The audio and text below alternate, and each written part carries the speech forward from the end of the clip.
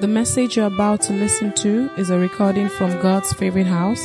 It is our prayer that you listen, your life will be transformed, and you will be taken to greater heights in your walk with Jesus. Amen. God bless you as you listen to this message. Someone's knocking at the door.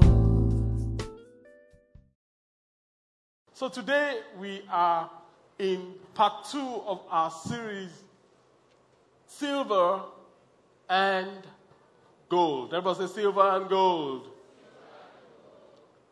Silver and gold. Last week we looked at the foundation for silver and gold. If the God of heaven, there's something wrong with the lighting, and should have figured that out. If the God of heaven is going to prosper believers, why will he? Why should he? What is the guarantee that we have?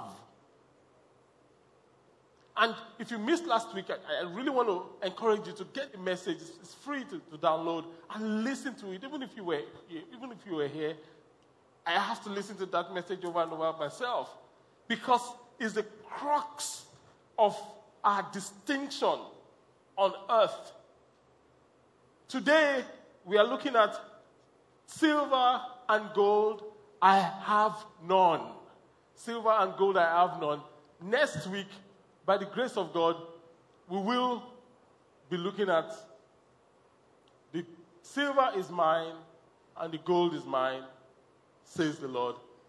Before we now look at the principles of silver and gold. You know, we need to do 1, 2, 3 before we really begin to look at the principles of silver and gold. Otherwise, there will be no foundation to put the building on. Praise the name of the Lord. So it is so big. What God wants to do with us, with you, what God wants to do with you, eyes have seen, ears have not heard. It hasn't even entered into the hearts of men. Praise the name of the Lord. Now, if you're looking at me now, why is he wearing a t-shirt on a Sunday? They made me wear the t-shirt. They said, this is Father's Day, and this is what you are going to wear. I thought Father's Day was the day that the fathers decide what to do. Is this what you are going to wear? This is your top. This is what you are going to wear. No, you can't wear that. I just said, yes, Mass. Okay. So it's not my fault. If you don't like it, it's okay. Just say, it is not pastor's fault. If you like it, then we are good. Can I go on? Okay, cool. So, God wants to do in you and through you what eyes have not seen, what ears have not heard, what has not even begun to enter into the hearts of men. We have to understand and embrace that reality. And one of the things that opens us up to that is what we began to consider last week, that God wants us to operate from our roots in the kingdom, not from the soil of our environment. We gave the example of onions, that onions get contaminated, as it were, because of the sulfur in the soil. And God wants us to operate in his spiritual environment called the kingdom. Everybody say the kingdom. So God's covenant is what ushers us into his kingdom. It is the covenant of God that ushers us into the kingdom. And we explained last week that as far as God's covenant is concerned,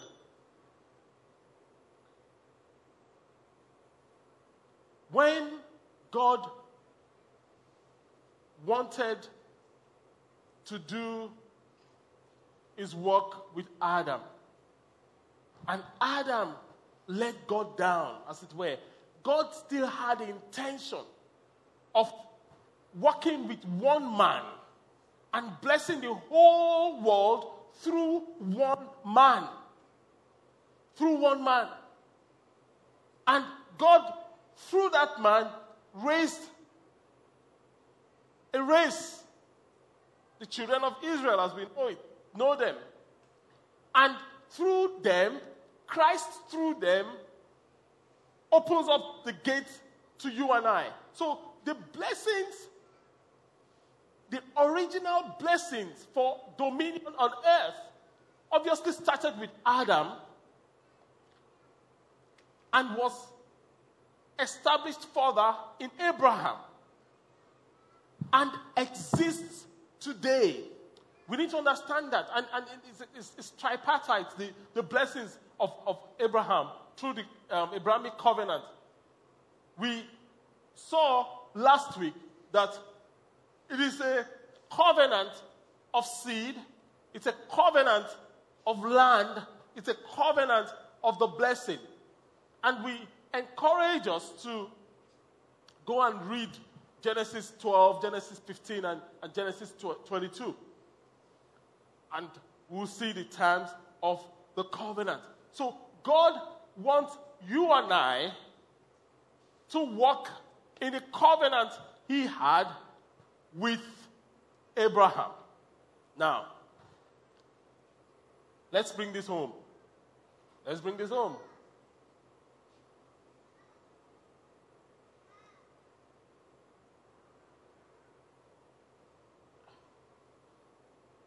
If we look at the covenant of Moses, what we call the law, right? Praise the name of the Lord.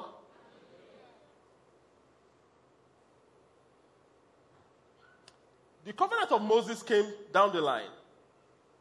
So when we say the law is passed, the old covenant is not relevant. What covenant are we referring to? The Mosaic covenant. Now, this is the line of Abraham.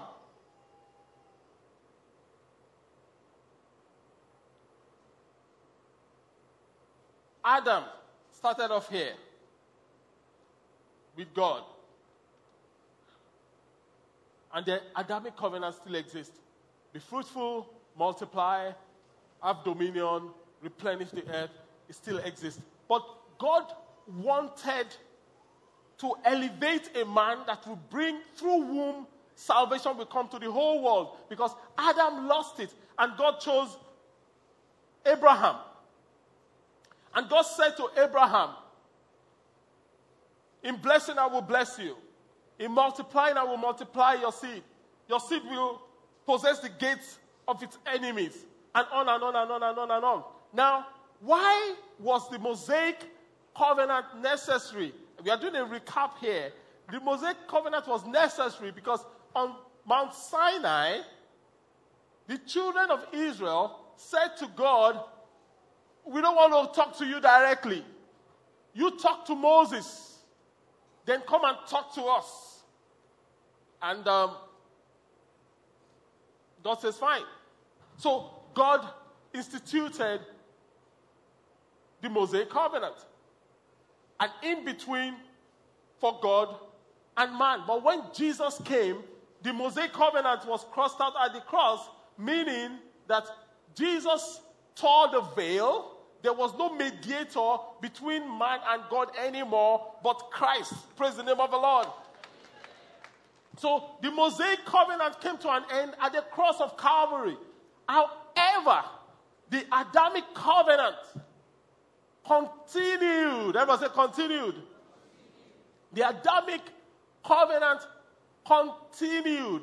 In fact, as we are going to see, Christ came so that we that are called Gentiles can be engrafted into the Adamic covenant. Otherwise, we have no business with this covenant.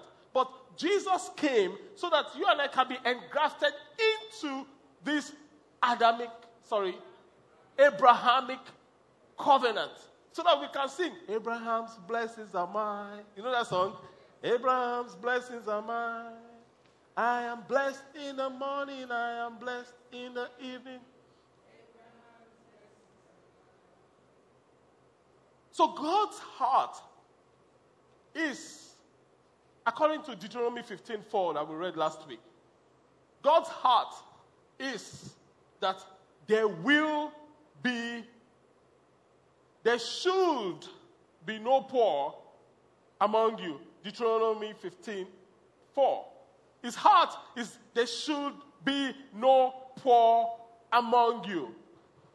For the Lord your God will greatly bless you in the land that He's giving you as a special possession. Praise the name of the Lord.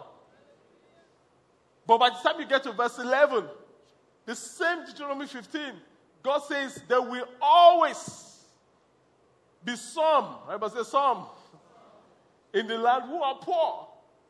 This is why I say that you should take care of the poor.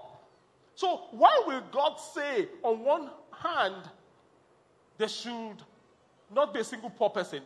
On the other hand, God is saying, I know there will always be. Why? Because there will still be some that will not believe and embrace or obey and align with the covenant. If you want your life to be engrafted into God's supply, this is the key.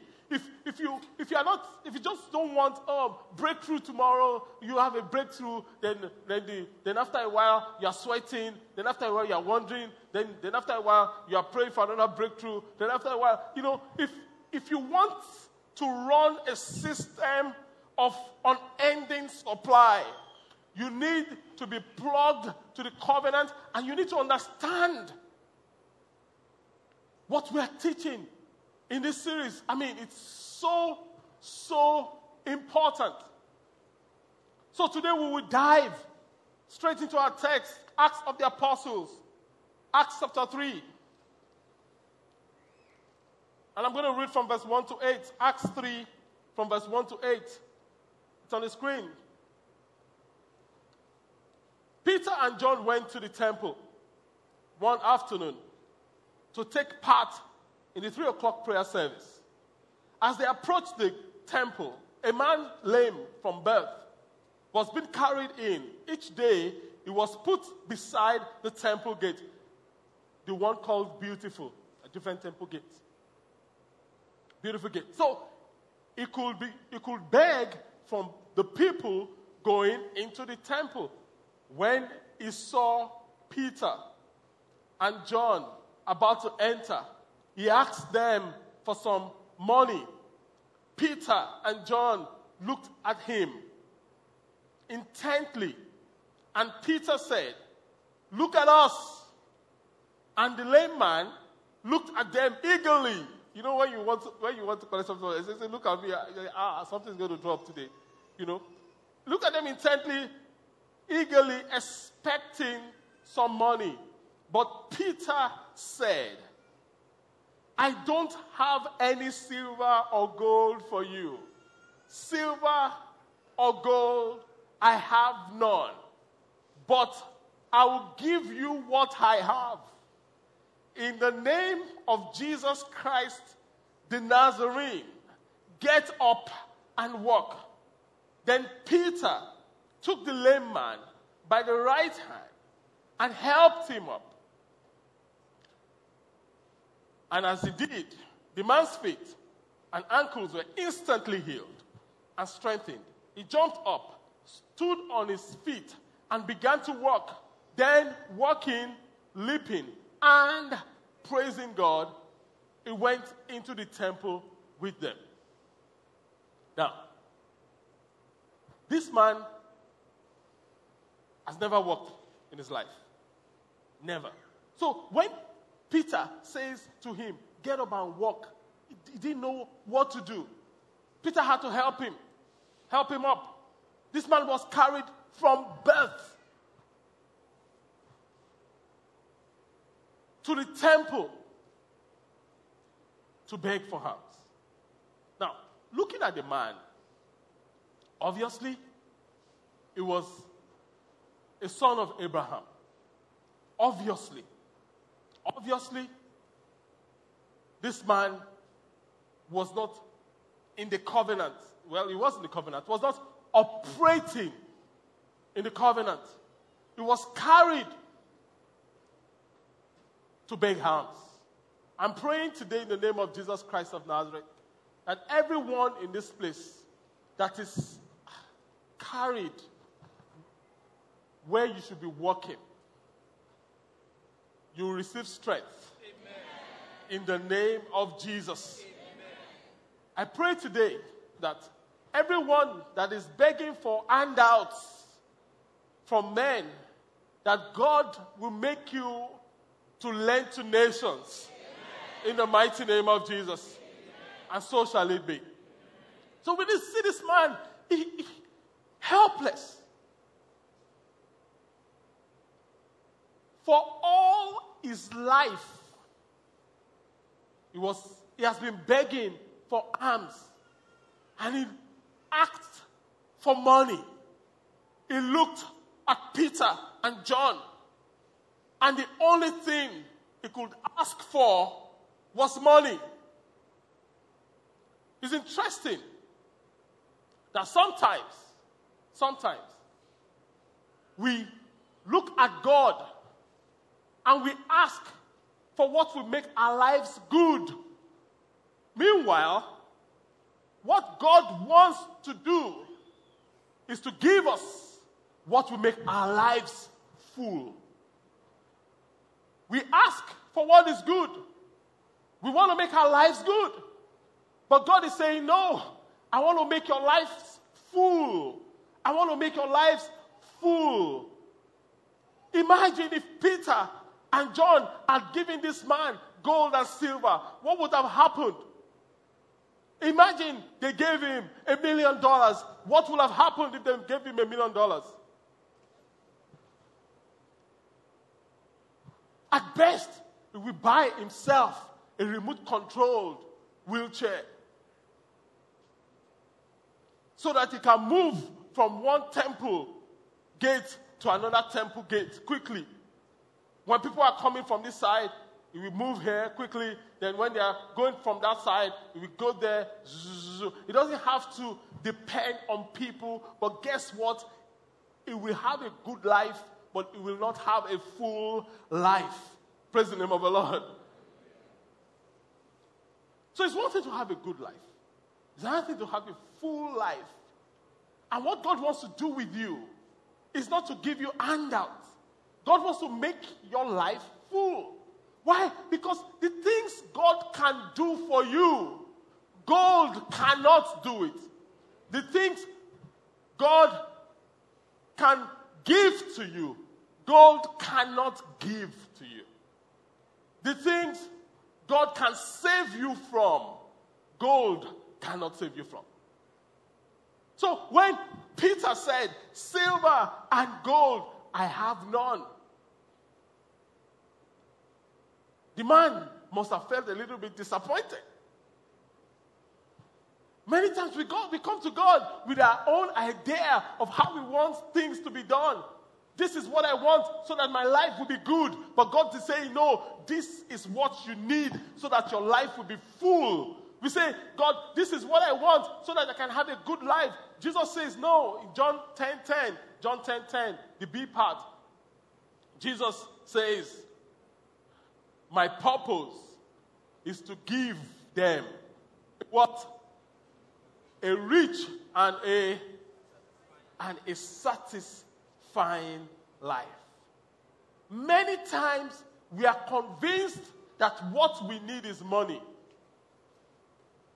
Many times we are convinced in our heart that what we need is money. If I can only have more money.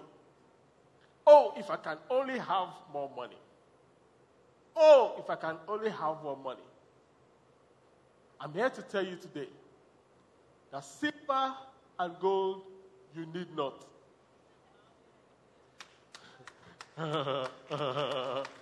Silver and gold you need not. That which you need, you will receive today. In the name of Jesus Christ of Nazareth. We are convinced we need more money. The man looks at his family and says, if I have more money, my marriage will be better. How many men? I will tell you to raise your hand. Feel in their heart. If I have more money, I will have a better marriage.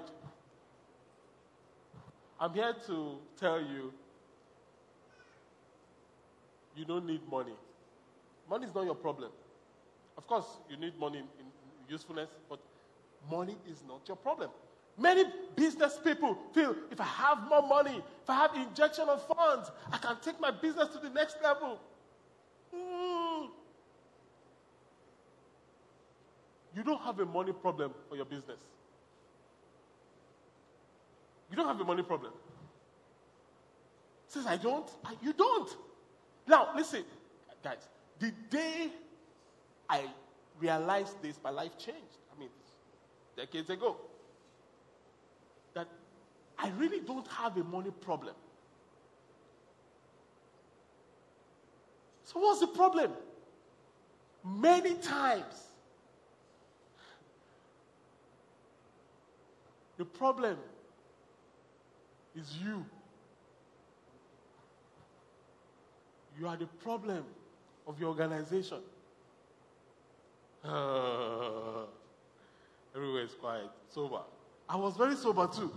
It occurred to me that if this needs to change, if this is going to change, I have to change.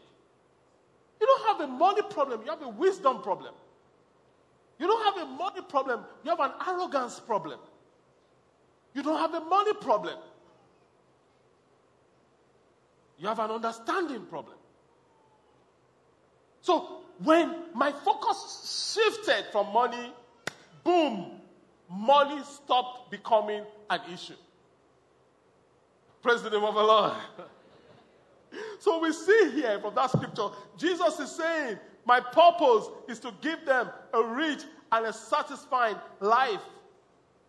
This man, came to the temple of God and was looking for change from the hands of men. The man came to the temple of God. He didn't go to Peter's house. He came to God's house and he was looking for help from man. What if he came to God's house and he was looking for help from God? What do you think would have happened to him? Many times we come to God's house and we want solution from man. We come to God's house, maybe I can meet that person that can give me a contract. We come to God's house, maybe I can meet that man that should be my husband. Where are they? I come to God's house, maybe I can meet that woman that will be my wife. Where on earth will she be? I come to God's house, maybe I can get some connection. But you see, when you come to God's house to receive from the hand of God, your life changes. Your life changes totally and completely. So don't ask for riches when you can have the blessing. Don't ask for riches when you can have the blessing. Don't ask for silver and gold when you can get what can produce silver and gold. Don't. The blessings of the Lord makes rich. The word of God says in Proverbs, the blessings of the Lord makes rich, and it adds no sorrows to it. It is not the riches of the Lord that makes blessed. It is the blessings, not when you are rich that you are blessed. It's when you are blessed that you produce wealth. Praise the name of the Lord. And that is big. And we need to understand that. I'm praying for you in the name of Jesus that because of the abundance of gold in your life, that silver will become like ordinary stones. In the mighty name of Jesus. You know, some amen you say from here. Some amen you say from here. Some amen you say from here. That's the kind of amen you should be. God bless you. Genesis 3. Let's see what God's heart is here. Genesis 3. No, Galatians 3, sorry. From verse 13 to 14. Galatians 3. It says, but Christ has rescued us from the curse pronounced by the law when he was hung on the tree. He took upon himself the curse for our wrongdoing. For it is written in scriptures, cursed is everyone who hangs on the tree, who is hung on the tree. Through Christ Jesus, God has blessed the Gentiles with the same what? With the same blessings he promised who? Abraham. So that we who are believers might receive the promise of the Spirit. So God has blessed us. Remember that picture with the cross? The same blessings he has blessed Abraham. What are these blessings? Just for the avoidance of doubt. For the total avoidance of doubt. Genesis 3:13-2. Genesis 13:2. We read it last week. Abraham at the time was very rich in what? Livestock, in silver, and in gold. The same blessing is upon you. To be very rich in livestock, in silver, and in gold. In the mighty name of Jesus. Abraham was not only blessed physically. Remember, it says so that the blessings of the Spirit. Abraham was also blessed spiritually. Genesis 20, verse 7. When the Philistine king took Sarah, God showed up to him. And God says, now return the woman to her husband. And he will pray for you. For he is what? For he is a prophet. Then you will live. But if you don't return her to him, you can be sure of one thing. That you and all your people will die. You know, when God shows up and gives you that kind of instruction, you know, that was the first time in scripture that anybody will be called a prophet. Check it out. The first time in scripture. And Abraham was the first person pronounced a prophet by God himself, that this man is a prophet. So Abraham wasn't only a wealthy man, Abraham was a deeply spiritual man. Deeply spiritual man. So the blessings of spirituality also rest upon you. Yeah. In the mighty name of Jesus. Yeah. And we need to understand that. That's God's heart.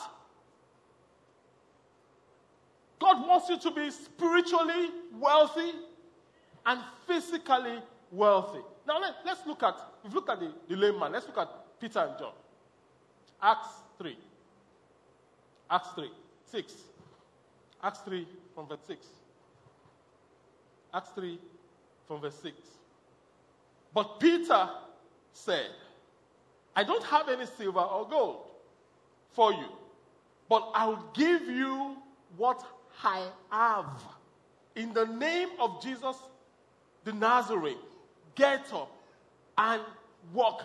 Peter says, I will give you what I have. In the name of Jesus Christ of Nazareth, get up and walk. You see, if all you are banking on is gold, as is physical wealth, the truth is that it can develop wings and fly. Men can take it off you. There's nothing on earth that is physical that you cannot lose. There's nothing. But guess what? While gold can be taken from you, no man can take God from you. No man. gold can be taken from you, but there is no man that can take God from you. So where should your emphasis be? Where should the emphasis of your life be? Because you cannot give what you don't have.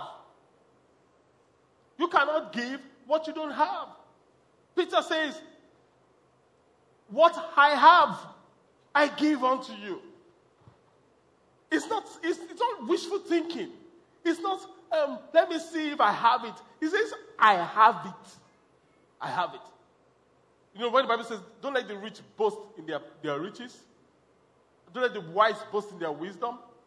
Let him that boast in this, that he knows and understands me, the Messiah, the King of Israel. And that is what Peter was saying, that look, I may not have gold and silver, but I have something that is more than gold. The Spirit of God in the heart of man is something more than gold. Something more than gold.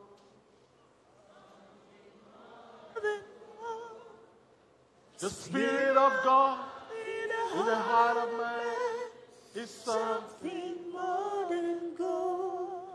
So, the reality for us humans is this.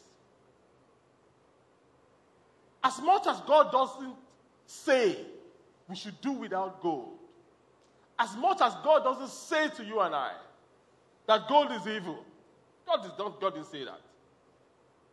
But the reality is this. The number one contender with God for man's heart remains gold. The number one contender with God. You know, it's funny. God is saying, I can give you all the gold you want. The silver is mine. You're going to learn next week. The silver is mine. The gold is mine.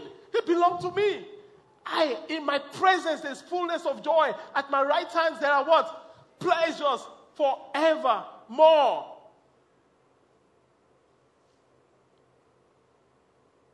The number one contender remains gold. Remains gold. So if you look at that, Acts 3, verse 6, again, Peter said, Acts 3, 6, Peter said, I don't have any silver or gold for you, but I'll give you what I have.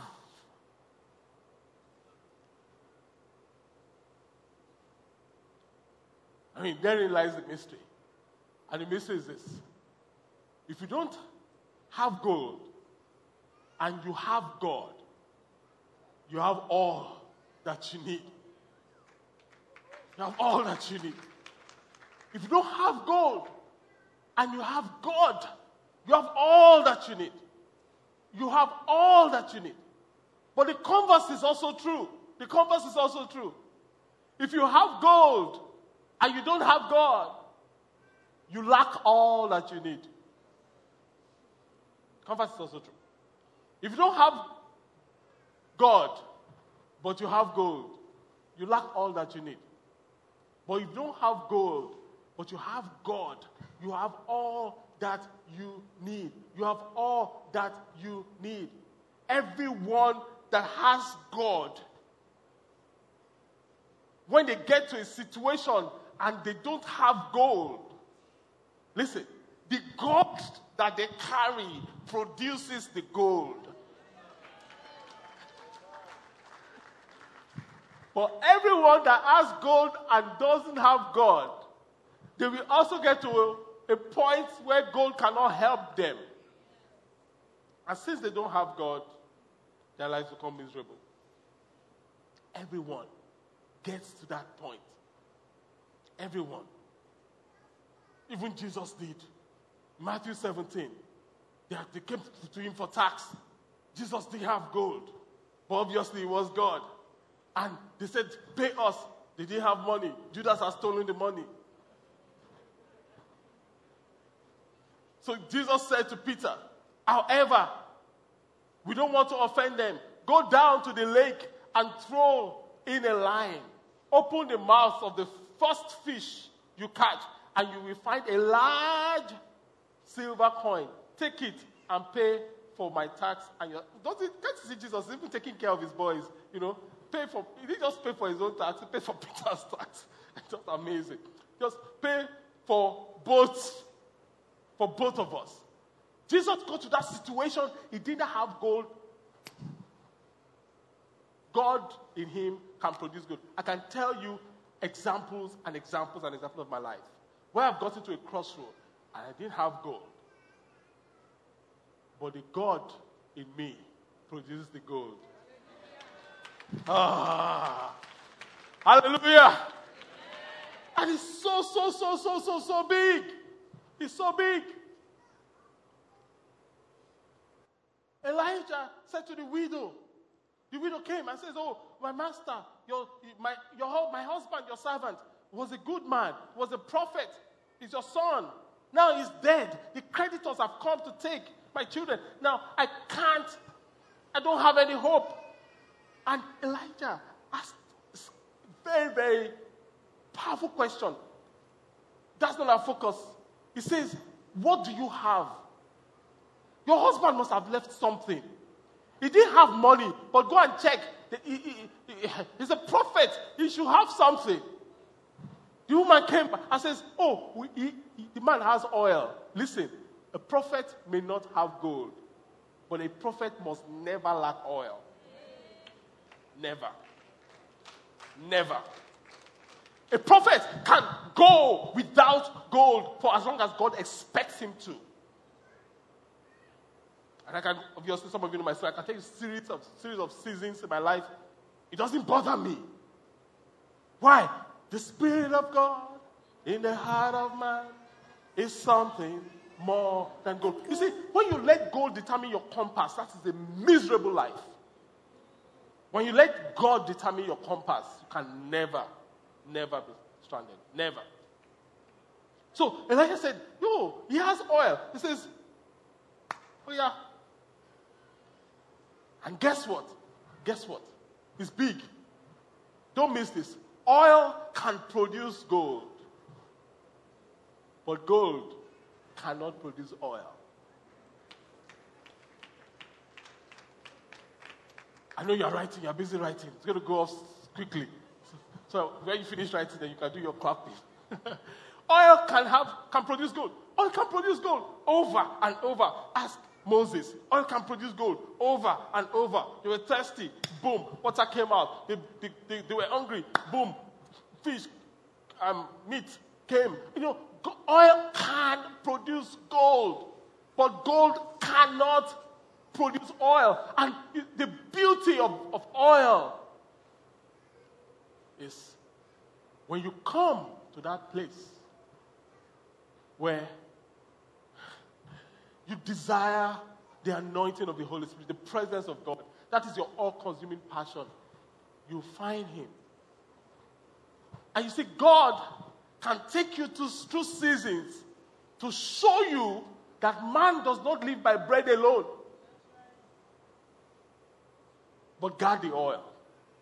You go through the greatest turbulence in your life. Protect the oil. Protect your walk with God. Protect the oil. Protect the oil. Why? Because the oil is going to get you out of that trouble. Every single time. Another beauty of the oil is that the oil keeps God at the center, even if it means going without gold. However, Mammon keeps gold at the center, even if it means going without God. The oil will keep God at the center. If Mammon is driving your life, you say you have suffered enough. You have to be wise. You have to be sharp. You try and keep gold at the center. Even if it means you are going outside of God's heart for you. You need to run for your life. But the oil will keep God at the center. Keep God at the center. One of the greatest problems with Mammon is this. Mammon gives a false sense of ownership. We've talked about Mammon a little bit last week. So you'll understand if you were here. Mammon gives a false sense of ownership. Mammon is a spirit. Mammon is not money. Mammon is the spirit that tries to use money to control people. That's what mammon is. Mammon is the spirit that tries to use money to control people. Mammon tries to play tricks on people, on us, tries to make us have a false sense of ownership. Mammon tries to make us have our identity in our possessions. That's what mammon tries to do. It makes us try to have our identity in what we have or what we don't have. Mammon. So if you think that you have a great future or a bleak future based on the availability of money or not, mammon is playing tricks on you. So if you think your future is bleak because you are broke, or you think your future is bright because you have gold, mammon is playing tricks on you. If you think, oh, my future is bleak because I am broke, oh, the future, I can't see the future. If you think the future is bleak because you are broke, mammon is playing tricks on you. If you think the future is bright because you have gold, mammon is playing tricks on you. Either way, mammon is playing tricks on you. God wants to be your security. God and not gold should be your security. So your security should not be in what you have. Your security should be in who you are. And who you are is based on whose you are.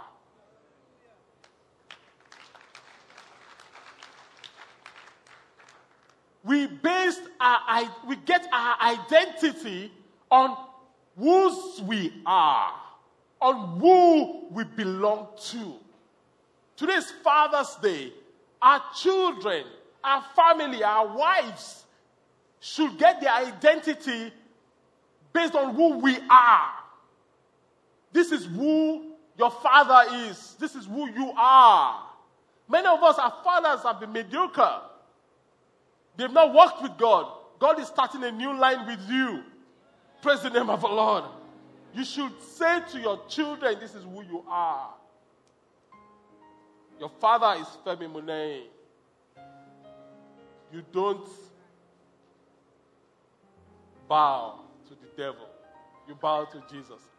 So your children should be able to say, I can't bow because my father is, put your name there. Oh, everybody, they are stealing. I can't steal because my father.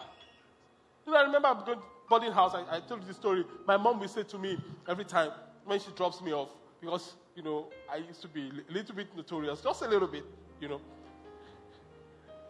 So when she drops me off, she said to me, one of her last words every time, remember the son of who you are.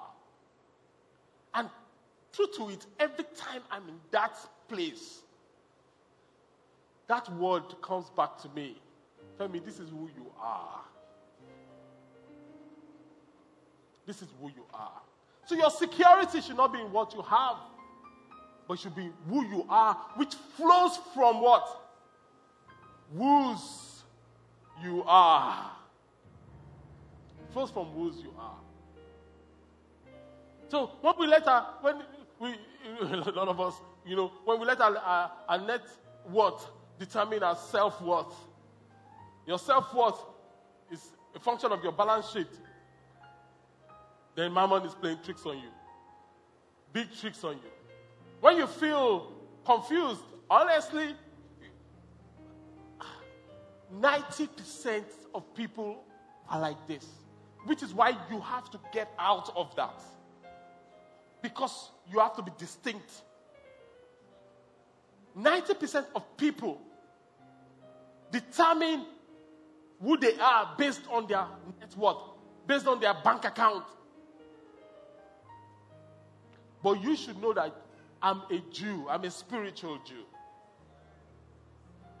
This is who I am. This is what the covenant affords me. So your future is secured by Jehovah, the Most High God, regardless of your balance sheet, regardless of your circumstances. your future is secured by God. You don't need to impress anyone. You don't need to oppress anyone. Just know this is who I am. This is who I am. So when we look at silver and gold, our attitude towards silver and gold should be that of stewardship and not that of ownership.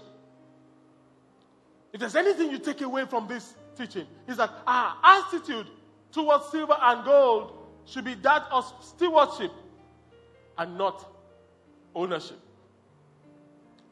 I say that again. Our attitude towards silver and gold should be that of stewardship, not ownership.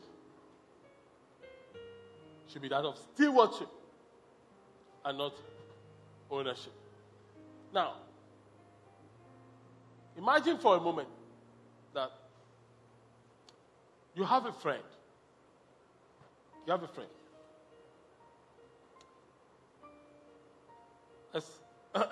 Let's say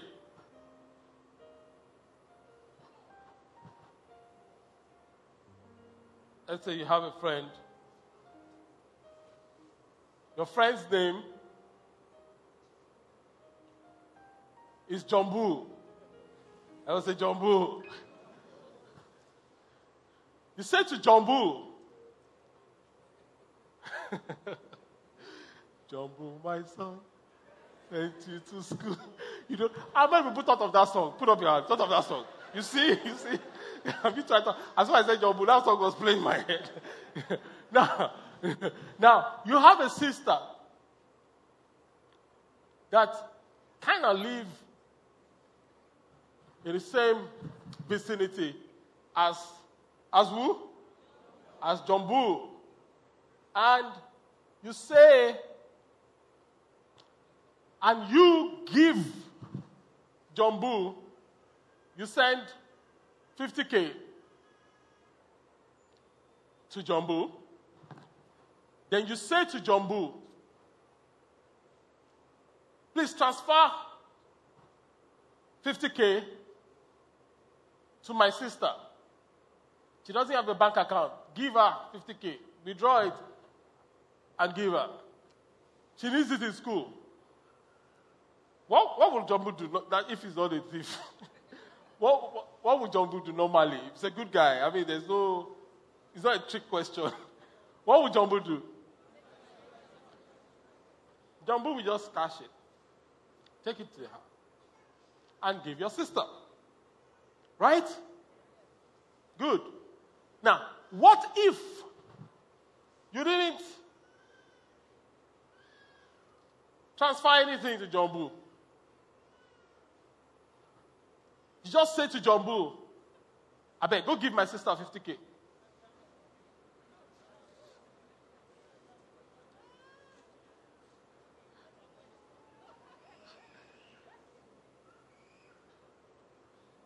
What will Jumbo do?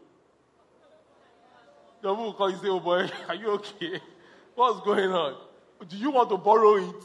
If you want to borrow it, come out clear. I mean, Jumbo will engage you in the conversation. Jumbo will be reluctant at the least. Jumbo, if he just says, yes, I carry this 50K and give your sister, I know there's something going on. I'm just saying. So, I know you get that Wednesday. My point is this. Ownership grants the possessor the right to transfer the possession to whoever they want. If you see yourself as the owner, and God says to you, give this money to this person, you will question God. Every time you've questioned God, every time you've hesitated, every time you've said to God, let's have a conversation about this, you are saying to God, I'm the owner. I can do you a favor. But if you see yourself not as the owner, but as the steward. And you know that everything you have, God transferred it to you first. And God says, okay, give this person this money. What will be your response? Instantly. So our attitude to gold and silver should be that of stewardship and not that of ownership. Praise the name of the Lord. Not that of ownership. You know, the beauty about God is that if you position yourself as a steward, the real owner will be transferring many things through you. But like you see, Jesus, the heart of God is this. Jesus will never pay his tax without taking care of his boys. God will never use you and leave you broke.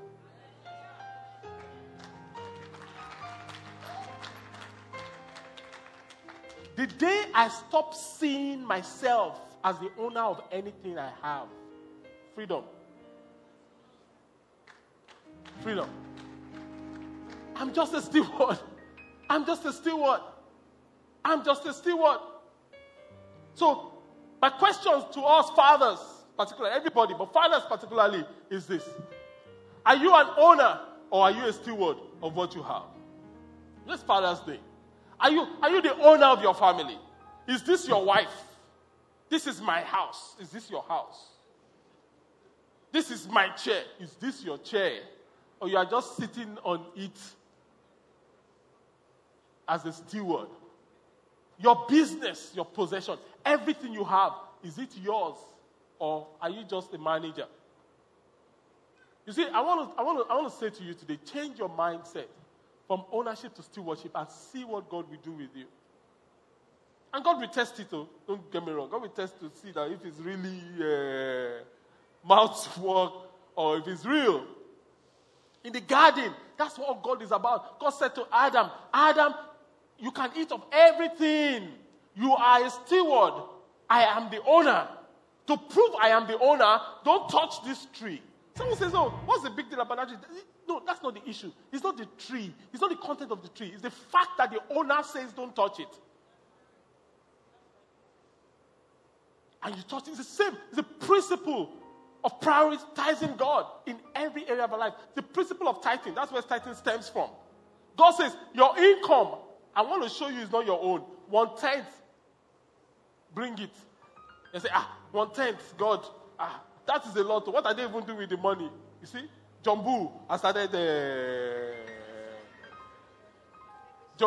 conversation. When God says, oh, there's that sister, can't you see? She needs to have a new shoe. Buy her a new shoe. And say, no. Last time I bought myself a new shoe, you started a conversation. You started a conversation. And that is how God wants us to relate. So when you see yourself as a steward and not as an owner, you are making two big statements. When you see yourself as a steward and not as an owner, you are making two huge statements. The first one is a statement that David made. David, in 1 Chronicles 29:16, David had put all the silver, all the gold, all the resources that is needed to build God's house. David says to God, oh Lord our God, even this material, everything we have gathered to build a temple to honor your holy name comes from who? Some people, when they give to God, they say, God, see, I'm doing you a favor, you know. You owe me one. David says, no, everything comes from you. It all belongs. Everybody say belongs. It all belongs to you. So the first statement you are making is this. Everything I have in my possession belongs to God. And that has huge ramifications. Everybody that wants to attack it must attack God.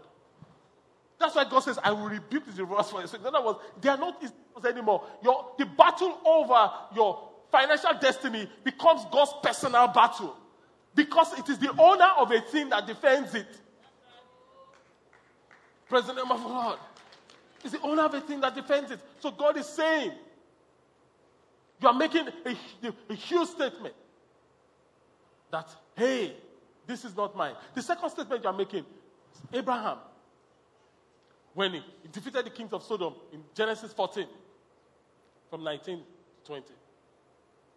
Okay, from 18. He says, and Melchizedek, the king of Salem, a priest of God, the Most High, brought Abraham some bread and wine. And Melchizedek blessed Abraham with this blessing. Blessed be Abraham by God, Most High, creator of heaven and earth. And blessed be God Most High, who has defeated your enemies for you. And Abraham gave Melchizedek a tenth of all the goods he had recovered. You know, people say, tithing is Old Testament, is Mosaic law, is come to an end. Who started it? Which covenant ended at the cross? Mosaic law. Mosaic covenant. So, you are making the second statement that all my victories, every single one, comes from God. When you see yourself as a steward and not as the owner, you are saying all my victories come from God. You know what? You are setting yourself up never to lose the battle. You are saying all my victories at work, all my victories at home, all my victories in the village comes from who?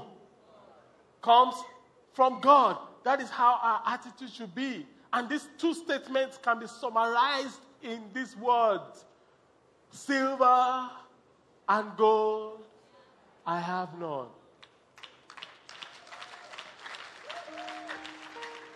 Silver and gold I have none. That is the summary of the two statements. Praise the name of the Lord. So when we go through life, the truth is this. We've brought nothing into this world. And we can take nothing away. Bring up the scripture in Ecclesiastes. Then right after that, you bring up the scripture in 1 Timothy. It says, we all come to the end of our lives as naked and empty-handed as on the day we were born. We can't take our riches with us. We can't. 1 Timothy 6:7 says, for we brought nothing. Everybody say nothing. We brought nothing into this world. And it is certain. We can carry nothing out of this world. Nothing.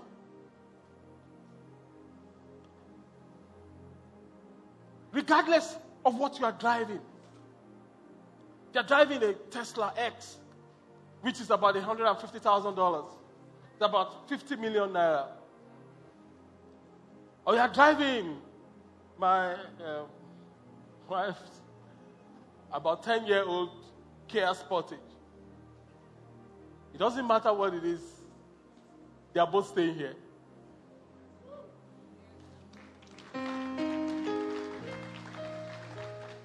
They are both staying here. They are both staying here. And nothing will go. We don't own anything. And we can't take anything. We don't own anything. We can't take anything. So when you show up in heaven,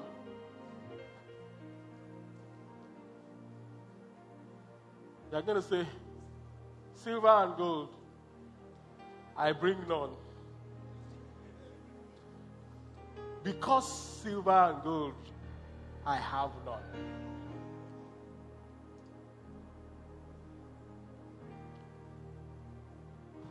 Nothing in my hands I bring,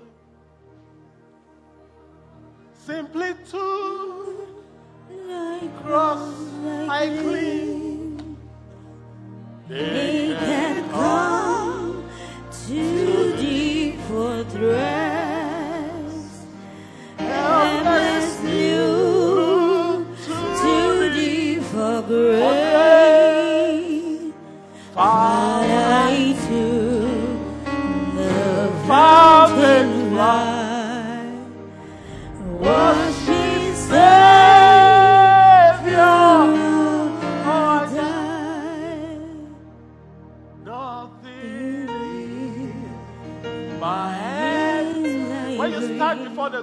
God.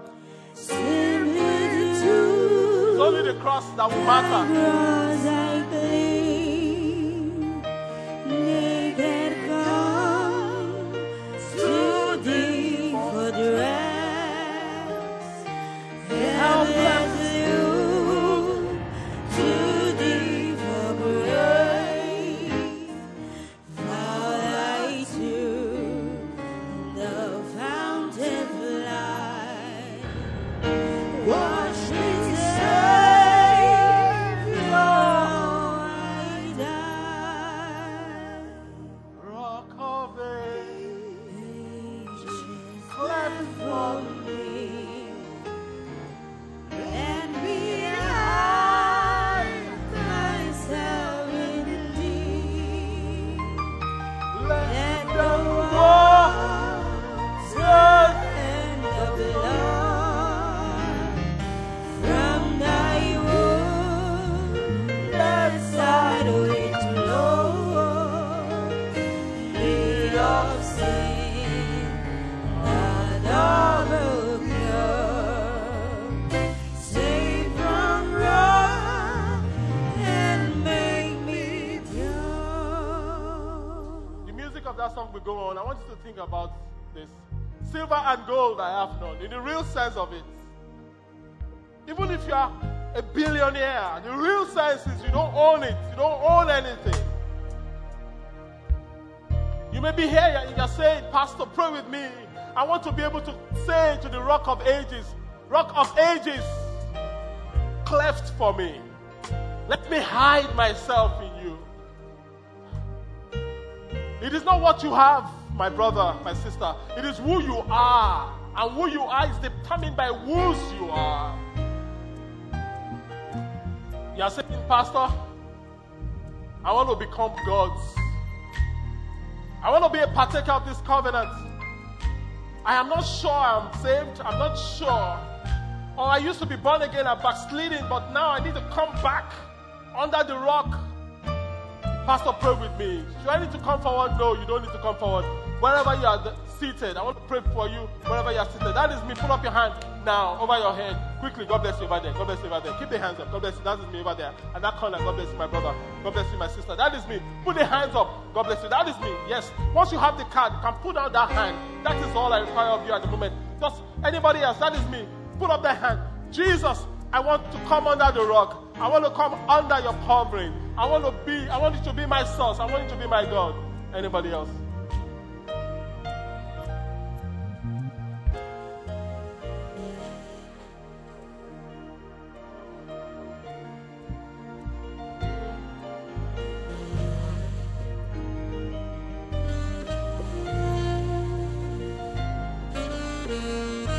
Talk to God. If you have the card, ask God to cleanse you. Can I still join them? Yes, you can. You can lift up that hand, and I'll pray for you now. Father, we pray for everyone that is surrendered to you. The rest of us, let's talk to God, and let's just say to God, Father, I am a steward now. Today, I declare my stewardship. Declare your stewardship before God. I declare my stewardship before you, the God of heaven and earth. I declare my stewardship. Now, if you give your life to Jesus, you have the card. Like I said, I don't need you to come forward, but I'm going to pray with you now. Father, I pray that you lay your hands upon your children, wherever they are, and cleanse them, and save them, and deliver them. Let their walk with you be real and tangible, and let your name be glorified. Oh, thank you, Heavenly Father. Honor and glory we give unto you, Lord. In Jesus' mighty name, we have prayed. Amen. Let's pray together for the Lord, for his kindness, for his word, for his mercy.